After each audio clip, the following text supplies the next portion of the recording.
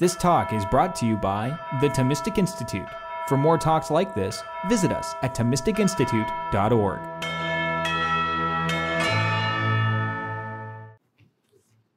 The Irish poet Oscar Wilde once wrote, "Ultimately, the bond of all companionship, whether in marriage or in friendship, is conversation."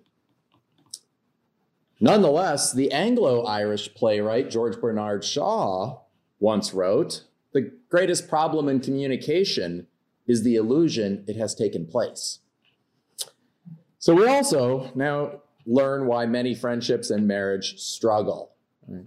Communication is actually very hard to happen. So we know two things. We all seek genuine communication and conversation. Secondly, we rarely encounter it. What then of theology? How are we as creatures to converse about God? More importantly, how are we to converse with God? Now, the great 20th century apologist, Bishop Fulton Sheen, once said that the religions and philosophies of the world display the best and at times the worst of humanity's search for God. But what makes Christianity unique can be seen at Christmas. God becomes a little child in the arms of Mary. Christianity reverses the order because instead of man's search for God, Christianity is God's search for man. God thus initiates a whole new order of conversation. Now, we're focusing this evening on St. Thomas Aquinas, who lived in the middle of the 13th century from 1225 to 1274. He died when he was 49 years old. His Summa Theologiae, his summary of theology, was only one among many things Thomas wrote, has over 512 questions, 200, almost 2,700 articles, about 10,000 objections and replies, overall about 1.8 million words. So it's a long series of volumes. Just to give you a rule of thumb, most modern novels have about 100,000 words. So this is about 20 modern novels. So what I want to do tonight is to give you a key to that book. I want to give you a key, by the way, that only has been slowly coming clear to me after almost 30 years of reading and teaching the Summa. Something hopefully that can save you a lot of time and as something that you can also remember and take away with you.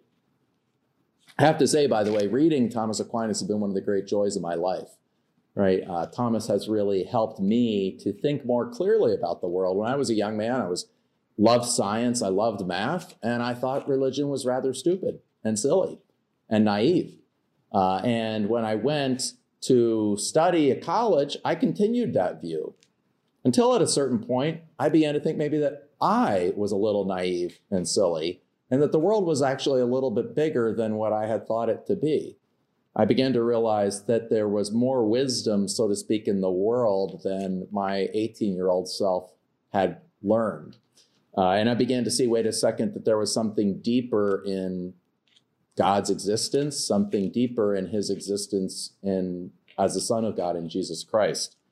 Eventually came back to the faith in Christ. A couple years later, came back to faith in Christ in the Catholic Church.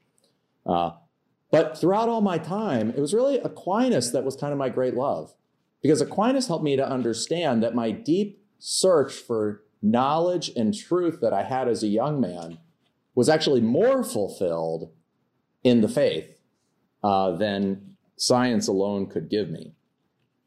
So, some preliminary clarifications. Many people think of Aquinas as a great philosopher, a rationalist Christian almost. So I want to say the first clarification among four I'm going to make is Aquinas and Jesus Christ. At the center of Aquinas is Jesus Christ. Aquinas, above all, is a disciple of Jesus Christ.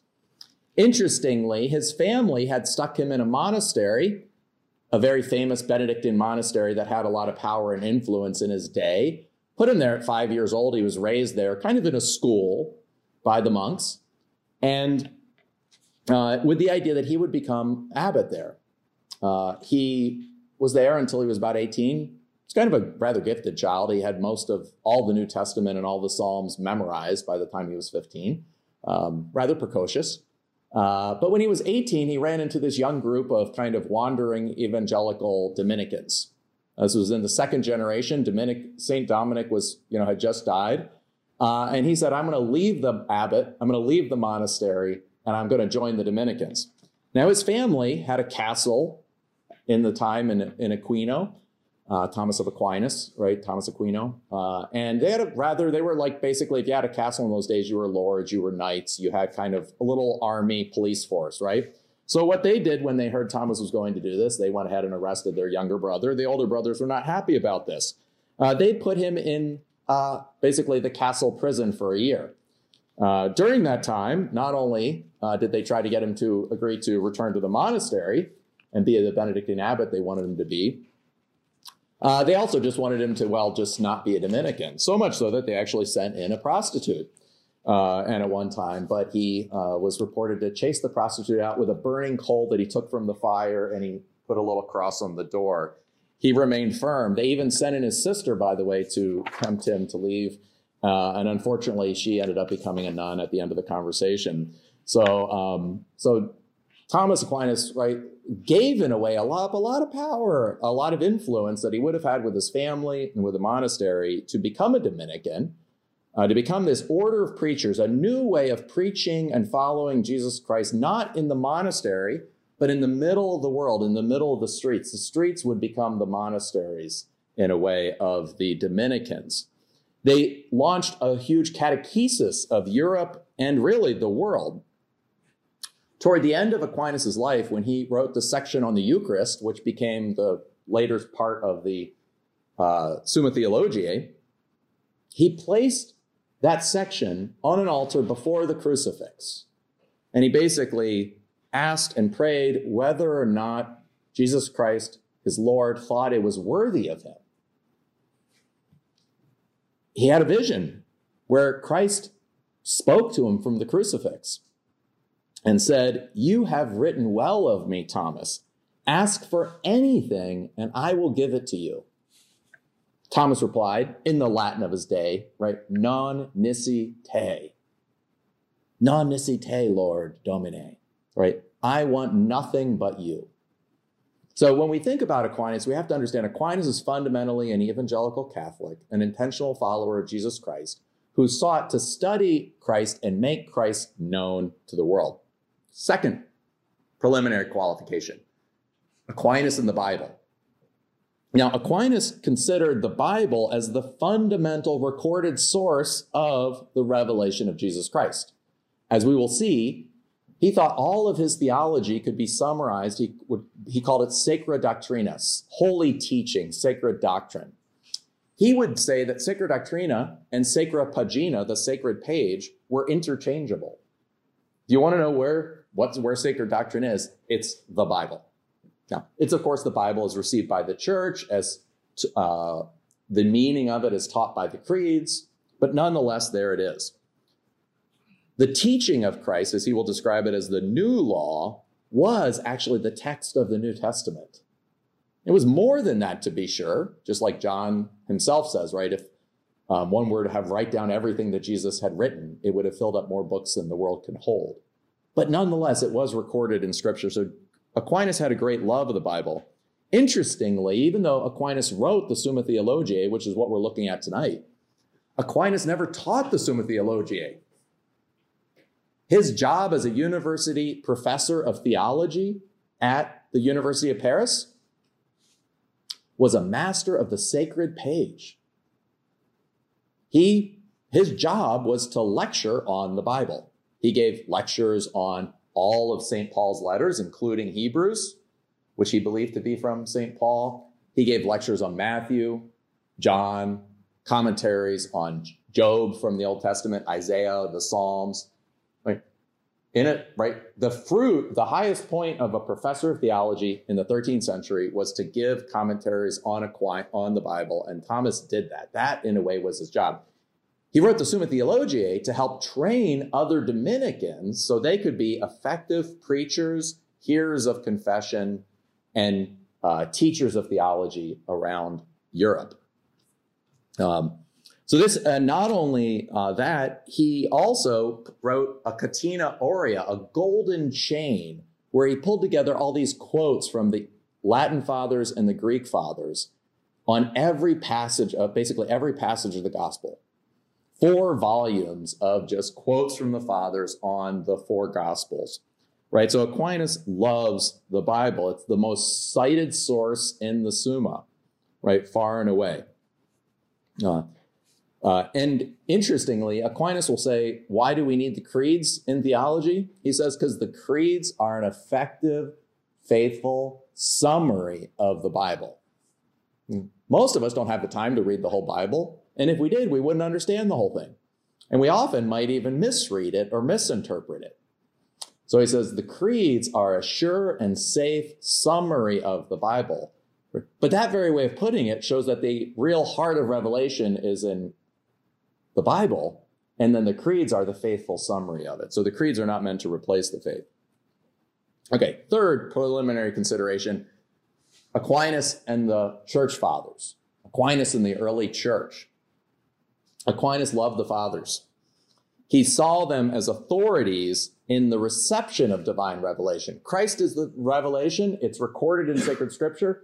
But sacred scripture has to be received by the church so that it can be properly understood. And the period of the fathers was that period by which revelation in sacred scripture was received faithfully, in part because many early theologians misinterpreted scripture and they became the heretics. Right? They misunderstood who Jesus Christ was. And so the early fathers of the church said, this is the faithful way of understanding Christ, of understanding scripture. He quotes Augustine more than Aristotle. He quotes Dionysius, John Damascene. He's one of the first medieval Latin theologians in the 13th century to have just a whole new rich source of Greek fathers translated. He had Aristotle, by the way, retranslated because the old translations weren't very good. And then he had Cyril of Jerusalem and all these Greek fathers translated. His love of the fathers was so great. There was one time, it's a story that was told by his biographer, that as he was walking up and they began to see the whole city of Paris. And it was just a beautiful, fascinating thing. And the Dominicans were walking in those days. And somebody next to him was kind of like, what would you give for the city of Paris? And he says, Aquinas said, I'd rather have St. John Chrysostom's commentary on Matthew. Right? St. John Chrysostom is one of the great fathers and a Greek father. Leo the 13th, at the end of the 19th century, when he wrote an encyclical on the study of St. Thomas, he wrote this. He said that Aquinas had such respect for the fathers, he had, quote, inherited the mind of them all. So when we think about Aquinas, right, we're not thinking about Aquinas, not Jesus Christ, or Aquinas, not the Bible, or Aquinas, not the fathers. We're really seeing Aquinas as pulling together the Bible and the fathers for our understanding. Okay, then fourthly is Aquinas and philosophy. Aquinas thought that philosophy, and specifically the philosophy of Aristotle, and also to a certain extent the philosophy of Plato, was really crucial for understanding revelation. Right? That if revelation is the revelation of God, his creation of man, his salvation of man in the God who becomes man in Jesus Christ, then it makes a difference what we come to know about the created order, right? That the created order has a kind of intelligibility and a density and an integrity that we can learn about it through philosophy. There were other medieval theologians in the 13th century that said, we don't need any Aristotle, the Bible's enough. And Aquinas said, we're missing the Bible. Right? If we don't have Aristotle, we won't know the Bible as well as we can. Because Aristotle helps us to also think through what does it mean to be man. Right? Paul talks about growing in the virtues. Paul speaks in 1 Peter 2:5. Therefore, supplement your faith with virtue. Well, if we have to supplement our faith with virtue, we have to understand what virtue is. Aristotle helps us to understand virtue.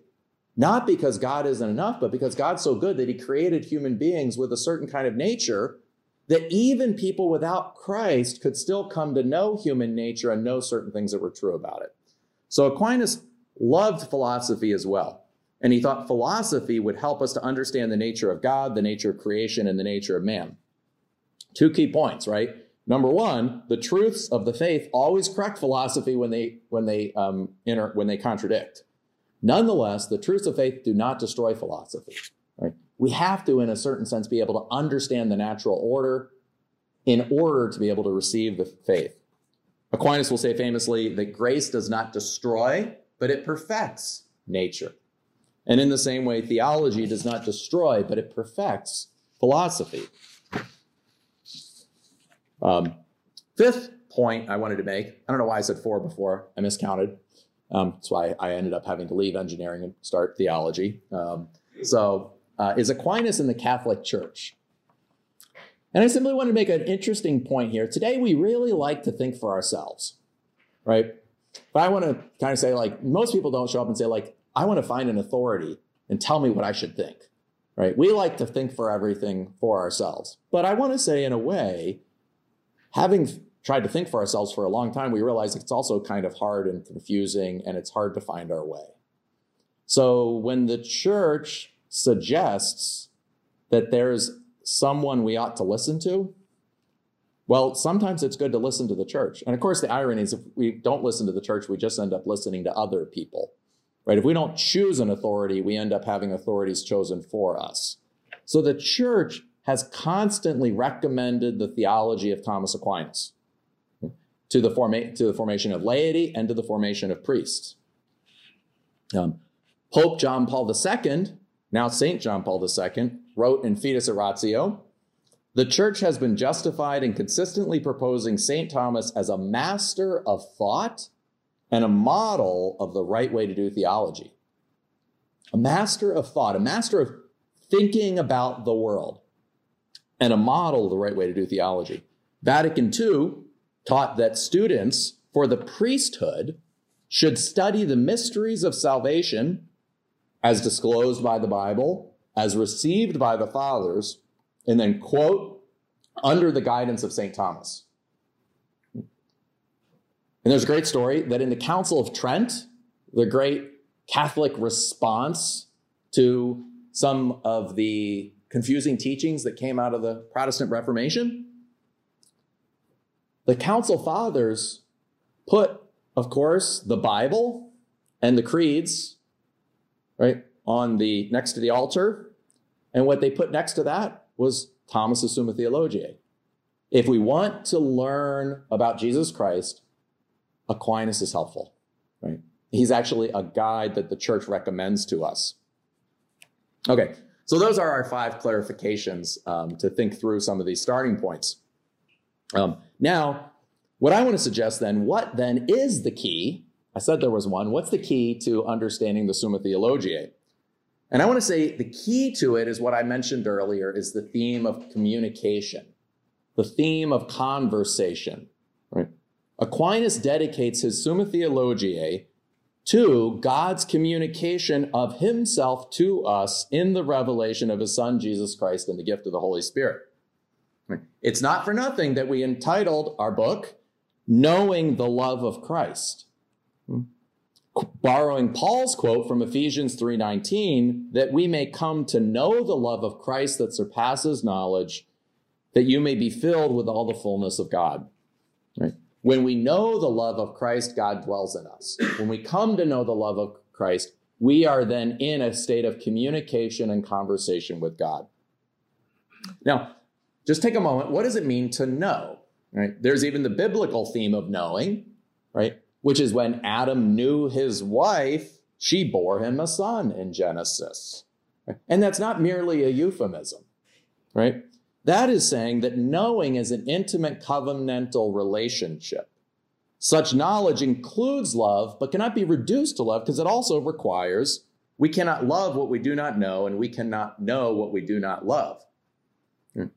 Thus, Aquinas' central claim is that God knows and loves us just as much as Adam knew his wife, and that knowledge bore life. So when God knows and loves us, right, that creates a new relationship. Aquinas thus unveils that communication becomes the central theme not only of his Summa, but of all reality. Right? Communication really is love given, love received. From all eternity, God exists as love, and he communicates himself as love to himself, to his Son, and to the Holy Spirit. When God creates the world, he communicates himself to his creation. In charity, God communicates himself to us in friendship. In the incarnation, God communicates himself to the world in the highest manner possible. So this communication then is God speaking in such a way that he establishes a new relationship. We think about the very word theology. It's theos logos, right? God's word, words about God. Theology, logos is speaking, communication, discourse, reason, intelligence, but it's a communication that establishes something new. Right? We think about this all the time. We call Jesus Christ the Word of God, the Logos of God, the speech of God, the communication of God. Right? He, in a way, is God communicating himself ultimately to us.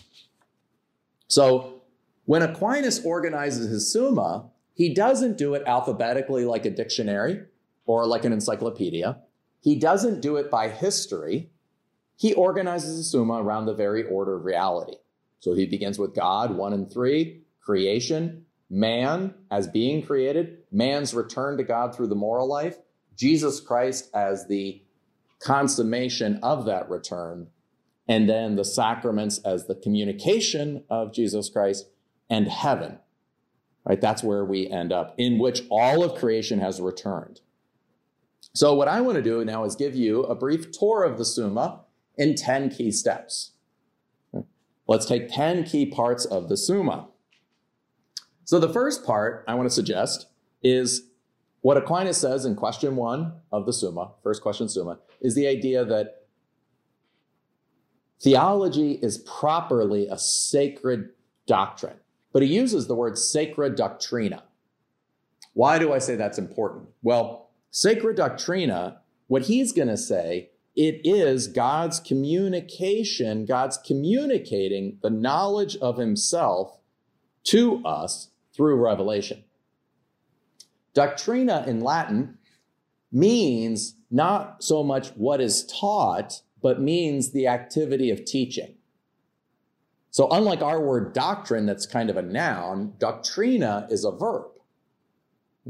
Doctrina is the activity of one teaching and somebody else learning. In other ways, you could say doctrina is nothing other than communicating. When God is doctrinaing us, right, teaching us, we are being doctrined, right? We are being taught. We are learning. So the whole idea of sacra doctrina is a communication of God to us. Now, this is important because theology then is not merely human knowledge about God, but it's God's knowledge of himself shared with us. Remember back to Fulton Sheen's little example. What's the difference between Christmas? Is all philosophies, human philosophies and human religions, all have a little bit of truth in them because they're man's search for God. But Christianity is unique because it's God's search for man. So therefore, sacra doctrina is actually God sharing his own understanding with us. Aquinas will say, quote, right, sacra doctrina treats of God as far as he is known to himself alone and communicated to others through divine revelation. Right, so that's the starting point. Aquinas says, what are we talking about with theology in the Summa? The Summa is sacra doctrina. It's holy teaching. It's really, right, holy communicating. God communicating himself to us. And that all that we communicate is really just sharing what God has already communicated. Right? It's communicating to others. That's what Aquinas is doing in this work. Now, number two, if that number one was Sacra Doctrina, holy teaching, God's holy teaching. Number two is God the Creator. If God exists from all eternity, God exists as the Creator. He exists. We come to know his perfect existence through the imperfect existence that we encounter in the world. Aquinas, therefore, will see God as the source of all creation, knowable through creation, but nonetheless exceeding all that is found in creation. He will affirm his teaching on creation is so important that when G.K. Chesterton writes a book on Aquinas, which he calls The Dumb Ox, one of the funny things is Aquinas was, well, number one, rather corpulent, meaning that he was largely overweight. And then secondly, he was also very quiet. So unfortunately, in kind of seminary, the other monks and Dominicans weren't always very nice to him. And so they would joke that he's the dumb ox because he doesn't talk. And his teacher, Albert the Great, one time said, at least was quoted to say, it may have been a little bit after the fact, but that I tell you, this dumb ox's bellowing will be heard throughout all of Europe. And of course, right here today, we are still listening to this dumb ox. But in G.K. Chesterton's book, The Dumb Ox on Aquinas, he says, Aquinas should be called the doctor of the Creator. Not the doctor of grace, because he shows how amazing God is as the Creator. And we won't fully understand God as the Redeemer unless we understand him as the Creator. Now, when he says this, he gives us a key idea here. And the key idea is this: all of the perfections of creatures pre-existing God. So the perfection of the strawberry, the perfection of the bunny, the perfection of all the different things, somehow pre-existing God. We can think about this even in Romans 1:20, right? That the invisible nature of God is perceived in the things that God has made. Interestingly, even Einstein, right, saw that there must be an intelligent mind behind the universe. The most incomprehensible thing, he wrote, about the universe is that it is comprehensible. So the very comprehensibility of the universe to him was a sign that there was a mind behind the universe. Aquinas would have agreed that the comprehensibility of the universe points to a source beyond the universe, namely the perfect existence of God in whom all the perfections are present. Those perfections not only of the bunny and the strawberry, but even of the laws of physics, right? Why is it that when we look at stars and we think about matter, we can write it down as E equals mc squared? It's an equation, it's intelligible, it's understandable. Therefore, that understandability does not come from creation itself, from matter. It comes from the mind that makes things. Secondly, Aquinas then talks, not only does God create the world, but he holds the world in being. So God didn't create the world at the beginning of the world alone. He creates and he continues to create us right now. The fact that we're living and breathing and thinking and talking is, in a way, something that God is calling into being. And so Aquinas will also talk about God's providence is so great that he gives to creatures the dignity of being causes. And what I mean by that is God could do something, right, where he simply makes the tree fall down. But instead, he allows you to cut the tree down. And when you're cutting the tree down, you're genuinely acting. But at the same time, God's still at work, because you wouldn't be doing anything without God's presence.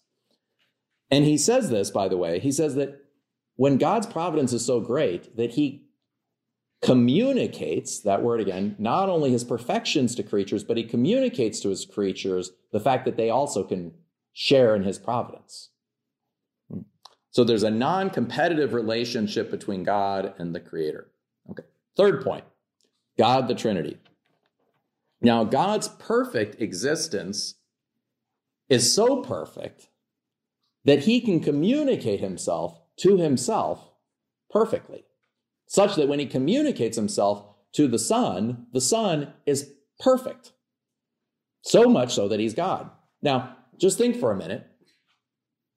Try to think about an intimate conversation you've tried to have with another person. Right? and where you actually try to communicate in a way who you are through a series of words and gestures, you might do okay. Unfortunately, we're also a little bit blinded, so we might be somewhat, presenting a little bit of a fake image, slightly, perverted by our own ego.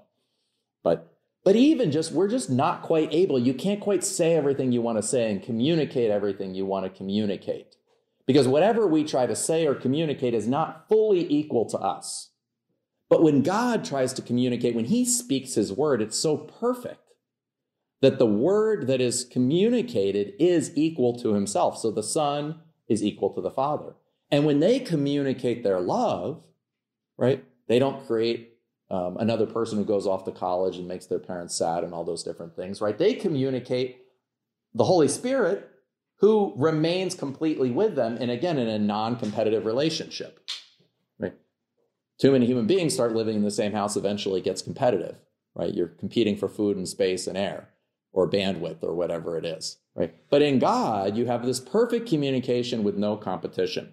So that's the way Aquinas talks about it. He says, the procession in God, the procession of the Son and the Spirit in God, is only by way of communication of the divine nature. So again, there's that word again. It's the communication of the divine nature.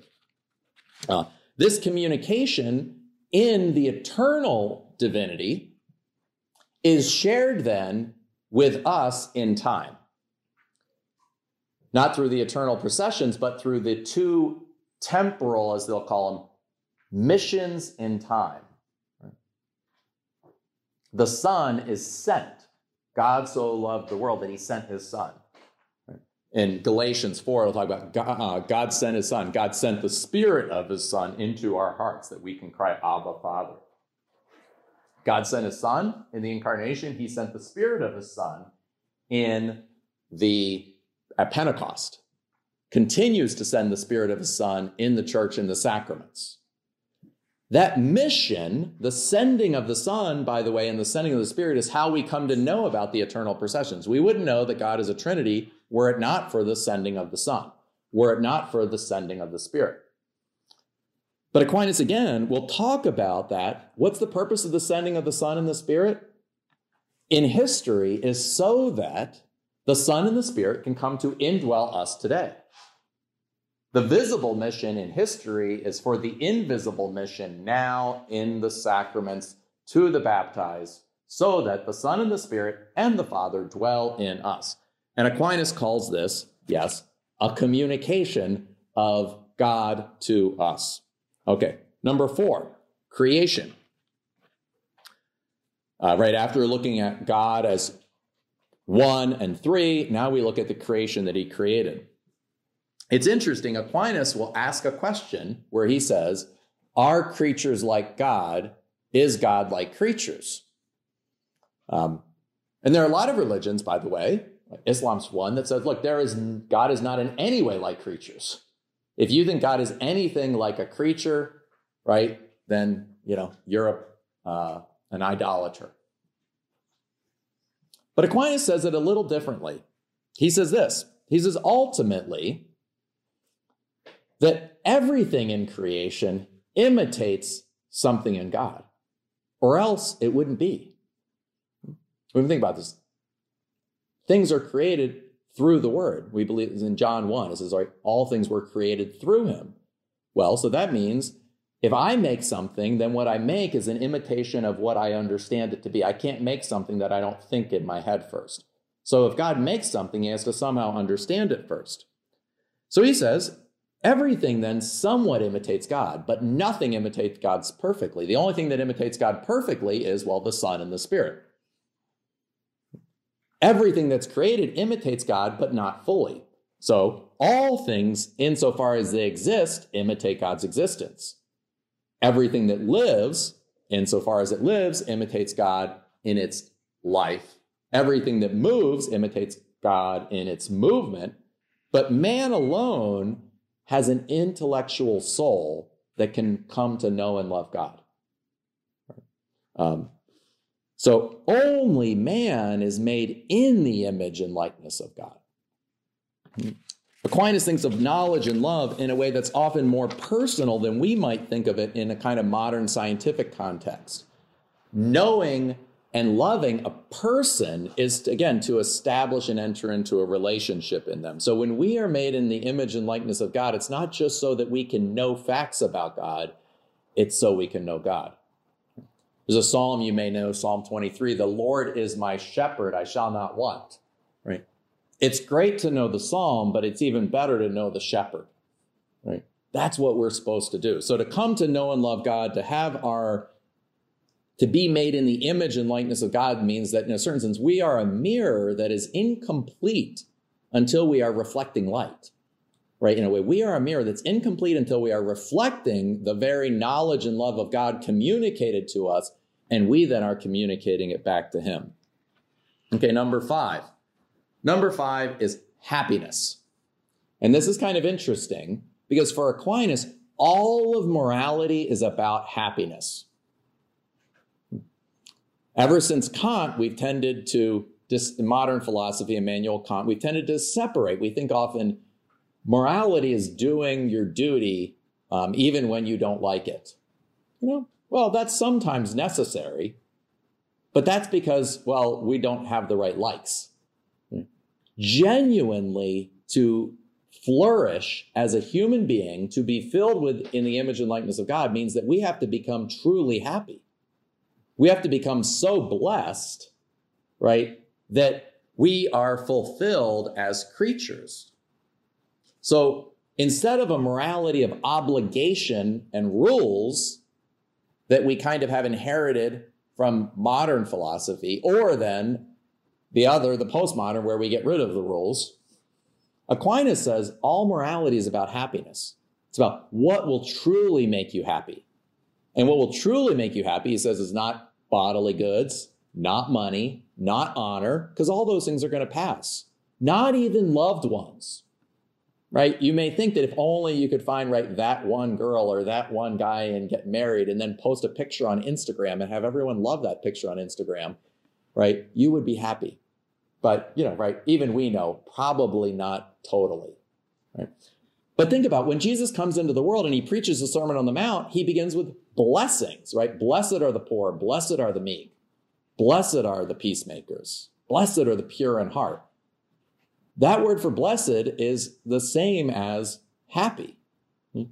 To be fully blessed means to be fully actualized as a creature. It means basically to have that image of God fully activated, not only receiving the love and knowledge of God, but reflecting it by knowing and loving God perfectly. So because of this, happiness then becomes the central theme. Interestingly, if you look at the first 26 questions of the Summa, they are all about the one God. You know what question 26 is? God's happiness. The end of the next 27 to 43 is on the Trinity. 43 is the missions of the Son and the Spirit, by which God communicates to us his happiness.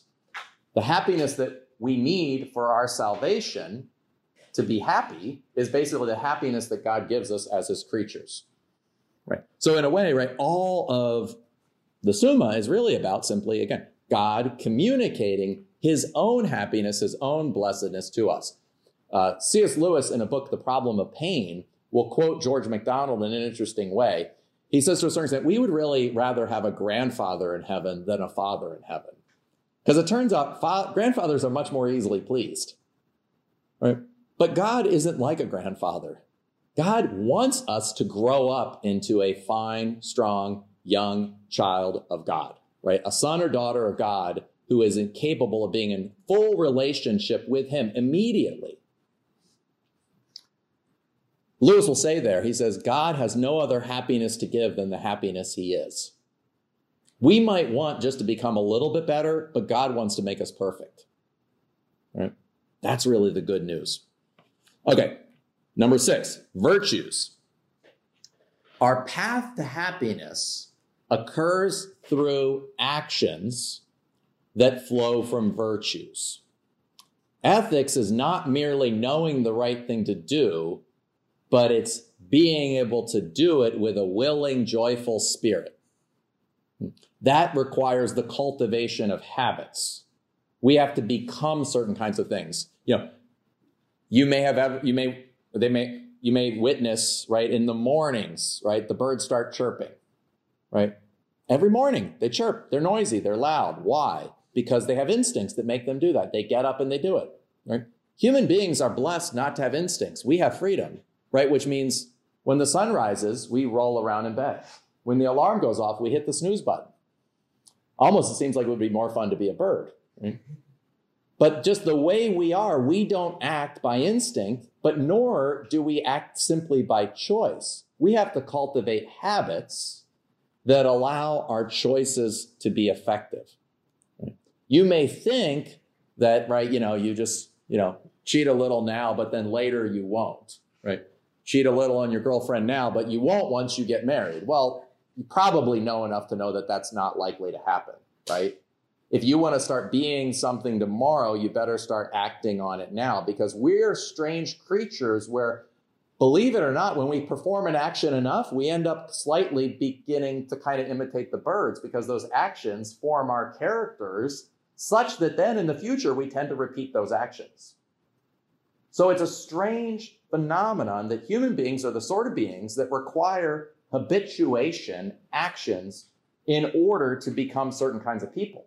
Again, God doesn't want us merely to follow rules. God wants us to become certain kinds of people, namely people like his son, people that can become sons and daughters of God who can learn to act regularly and reliably in joyful ways to do the good to others and to do the good for him. Now, this, of course, is a very complicated thing, right? This is a lifetime of work. John Henry Newman taught, and I think Aquinas would certainly agree with him, right? Conversion is the work of a moment. Holiness is the work of a lifetime. Right? So the cultivation of virtues, but that's what Aquinas puts at the heart of his ethics. Ethics isn't merely about doing the right thing. It's about becoming the sort of person who wants to do the right thing and who then has the courage to do it, right? It's one thing to kind of, say that this is what I believe in, and that's fine. Right? And in a lot of ways, we tend to spend a lot of time talking today about, say, values, right? But values are what I like. Values are what my opinions are. Virtues are what I can do. And I'll just give you a little example. I flew here today from Florida. I flew up to Atlanta. I flew in an airplane. I like flying airplanes. I value flying airplanes, right? I don't know how to fly an airplane. I don't have the virtue of flying an airplane. So my values are okay, but it really doesn't tell you that I'm going to be able to do it when things get hard. Virtues show these are the kind of skills that I have. So, right, it's good, so to speak, to be pro-life. Right? But do I have the virtue to be pro-life in difficult circumstances? Right? That's really where happiness lies. Okay, if those are about all the virtues, now, number 7, let's turn to the theological virtues. Now, the theological virtues are specifically faith, hope, and love. Aquinas is somewhat unique. Several of the medieval theologians during his time thought in a way that love is actually just the presence of the Holy Spirit in the person. So when we love, we're not almost loving with our own love. It's just Holy Spirit loving in us. It's Christ loving in us. Now, there's something beautiful about that and something poetic. But Aquinas thought, you know what? There's something more than that. Actually, when the Holy Spirit is present in us, loving in us, we also, because our created nature is elevated such that we genuinely love ourselves. So he thought the theological virtues were genuine virtues, genuine perfections of the human nature. For those who are interested, if you ever get into like a philosophy or theology class, he came up with, really was one of the first theologians in the Middle Ages to come up with the notion of created grace, where grace that is really the presence of God, the presence of the Holy Spirit and the Son in us, is a created phenomenon such that we as creatures are elevated, but still remaining creatures. Grace isn't merely just kind of the Holy Spirit acting in us. I mean, it'd be nice if Jesus just took over my mind and my mouth from time to time. But in a way that I wouldn't be perfected as a creature. So Aquinas thought that no, grace is a created perfection in the person. by which the person is fully actualized in his ability, right, ultimately to know and love God. Now, so the theological virtues then are the ways in which, as a creature, I become capable of being united to God in the highest way possible in this life. I am able to receive God's communication and communicate back to him. So the three virtues, faith, hope, and love. Number one, faith. Aquinas says two things about faith that I think are really fascinating for us. Number one, as for us today, faith is an intellectual virtue. It means I believe God as true, even though I have to move my will to trust in him. Right? I have to love him, so to speak, to believe in him. But faith, a lot of, I think today, people like to think of faith simply as a feeling or faith merely as an act of the will. But Aquinas thought, no, faith allows me to come to know truth. Faith, he says, is believing God is speaking truth to us. Aquinas will even say, faith believes the vision of him who sees. Jesus Christ perfectly sees the Father. And in faith, I believe Jesus Christ. So I don't see God the way Jesus does, but I believe what Jesus tells me. And in that sense, I share in his vision. He also then talks about hope.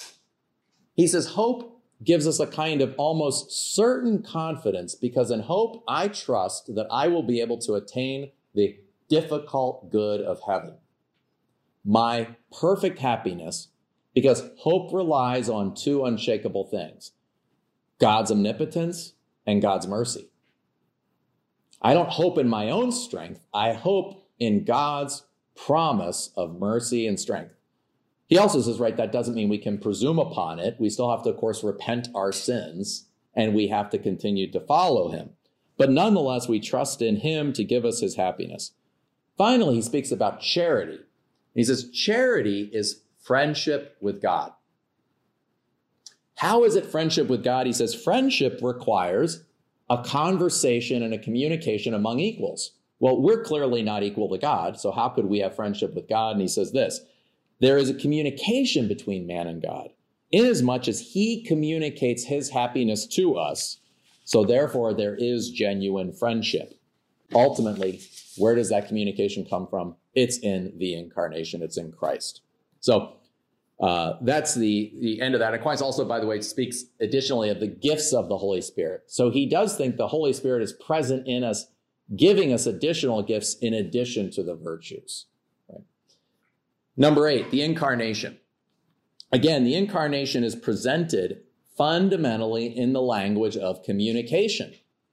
Aquinas says, why the incarnation? He says, fundamentally, why the incarnation? There's two things. Number one, he says, to save sinners. That's what the Bible says. Right? Timothy teaches that, right? That God came into the world to save sinners. And we are sinners, and we need to be saved. But number two is that it belongs this is just quoting him, it belongs to the essence of goodness to communicate itself to others. I mean, just even think on a silly level. If you have great news you want to tell somebody, if you have a great secret, it's really hard to keep. Sometimes, of course, you should keep it. But in a certain sense, when we have good, we want to share it. Well, it belongs to the nature of goodness to communicate itself to others. So it belongs to the highest good to communicate itself to another in the highest manner possible. God is the highest good. So God wants to communicate himself to creatures in the highest mode possible. Now, in just creating the world and creating us, he's done one mode of communication, but the highest mode of communication is when he takes the human nature that you and I share, he unites it to the second person of his own Trinity. In the incarnation, when the second person of the Trinity, the Word of God, assumes flesh, assumes us, the Word became flesh in John 1:14, God's perfection is communicated in the highest manner possible to human nature, to the created world. Because that human nature of Jesus Christ, right, is in the second person of the Trinity. Right? When you say, who is Jesus Christ? It's the second person of God.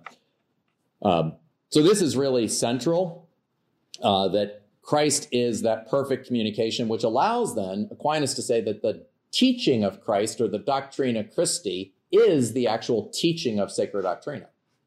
Right? When Christ speaks, he not only speaks with human words, he speaks with the divine logos. So as God is Christ is both God and man. He is the perfect teacher who teaches himself to us and does so by illuminating us to receive his teaching by sending the Holy Spirit. Interestingly, you may have asked, how come the Creed doesn't mention any teachings of Jesus? The Creed, even we say at Mass, there's no teachings of Jesus. Don't the teachings of Jesus matter? Well, in a way, all the teachings of Jesus are simply him teaching himself. I just want to make a little aside here. It's not only that Christ becomes incarnate, Christ dies on the cross. So not only is the incarnation Christ communicating God to us, it's also a communication in our suffering. It's a sharing in our suffering on the cross. If you've ever had a loved one suffer or a friend suffer, one of the deepest things you want is to be able to somehow communicate with them. And yet the hardest thing in that state of pain and suffering, often you can't. So what does God do? We're in a state of pain and suffering, death and despair. He wants to communicate. He tries to teach us his law. He tries to teach us his covenants. But what does he do? He enters into our suffering so that he can communicate completely to us. He can communicate his love to us so that when we look at the cross, we see the love of Jesus Christ. When we see Jesus Christ on the cross, Jesus Christ expresses God's love for us and perfectly, makes satisfaction for all of our sins, so that in his resurrection, we not only have the forgiveness of sins, but the promise of eternal life. So God communicates not only himself, but he communicates himself to us in our suffering, and he communicates himself to us in our suffering with a message of hope and salvation. We know that now we never suffer alone, or at least if we do, it's only because we are choosing to reject God's sharing and communication in our suffering. It's an interesting line, by the way, from Romans 8 that you may have wondered about at some point, where Paul says, he says that the Holy Spirit prays for us in our sufferings when our groaning is too much for us to pray. That's because right now God has entered into our cross. What did Christ do on the cross? Well, he said a lot of words, but he also just groaned, right? And that, in a way, is his entering into our suffering. So, number 9, the sacraments. Aquinas, towards the end of the Summa, now we're getting all the way through the Summa, we're now in the third part, the end of the third part, he talks about the sacraments. Fundamentally, what are the sacraments? They are the ongoing communication of God's goodness to us through the incarnation, now present to us through the sacraments of the church. He will say this: Christ's passion is a sufficient cause of salvation. Nonetheless, Christ's passion is applied to us, communicated to us through the sacraments. He says this, of course, is from Paul in Romans. All who are baptized into Christ Jesus were baptized into his death. He will say again, the sacraments of the new law cause grace because they are instituted by God to be employed for the purpose of causing grace. Again, communicating grace to us. He says, of course, that the Eucharist is actually God wanting to remain with us as friends want to remain with friends. So God can remain with us in conversation, in communication. So much so, Aquinas will say that the Eucharist is called communion, and, well, wait for it, because we communicate with God through it, because in it we partake his flesh and his Godhead, and because we communicate and are united to one another. Finally, number 10, heaven. We've gone all the way around from God to the creation of the world, to the redemption of the world, and now we are returning to God in heaven. This is the end of the Summa. By the way, this final part, Aquinas died and didn't get to finish. So some of his students pulled together his earlier writings from the commentary on the sentences and finished his section on heaven. But the fundamental point is heaven is nothing other than the full reception of God's communication to us. Aquinas will describe it as the light of glory that makes us possible to know God, even though we are creatures, because we come to know God with God's own light. We come to know God with God's own love. We come to know God with God's own knowledge, and love God with God's own love, right? And in a way, right, what is hell?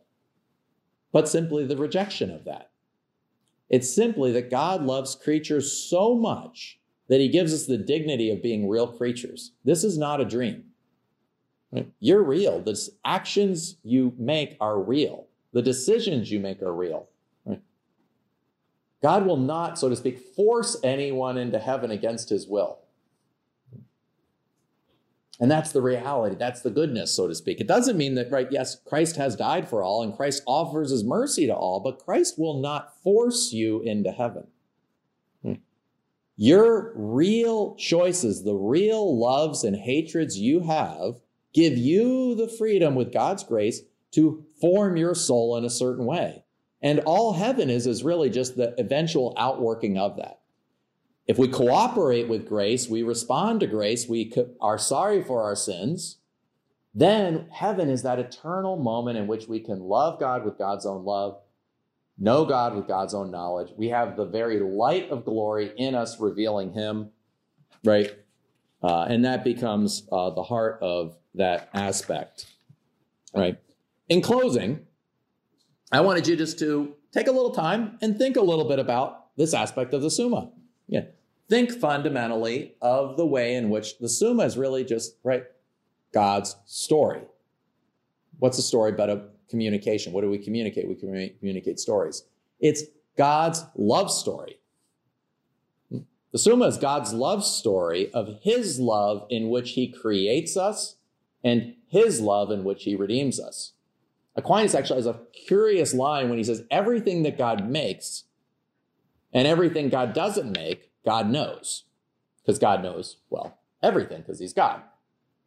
But everything that he makes has a unique kind of knowledge. It has a knowledge of approbation, a knowledge of approval, a knowledge in a way of willing, right? That everything that exists, that includes me, that includes you, exists because God wills and loves us into being. God has a loving knowledge of us. So there's this love story that Aquinas helps us to enter into more deeply. Because all of the Summa is about God's communication of himself to creatures, God's communication to himself in us insofar as we grow in happiness, God's communication to himself to us as we grow in happiness through the incarnation of Jesus Christ, his son, through the ongoing communication of Jesus Christ's communication in the sacraments, and then ultimately our hope that we will attain that full return and be able to reflect God's love story in our own love of God and one another.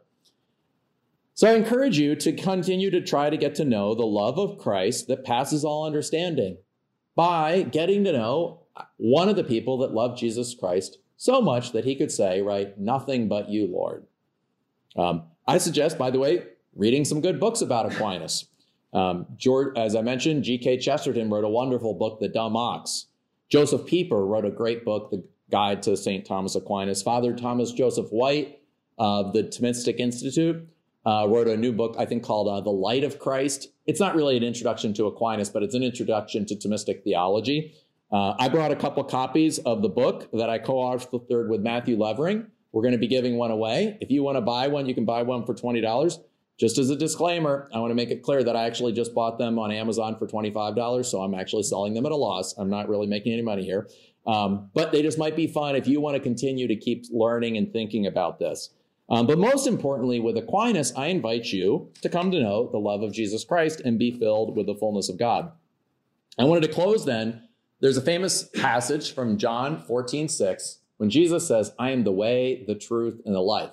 Aquinas, doing his full-time job as a professor of the Sacred Page, commented on all of John. So we have his commentary on John 14:6. And he says this to each of us, right? On John 14:6, if then you ask which way to go, take Christ, for he is the way.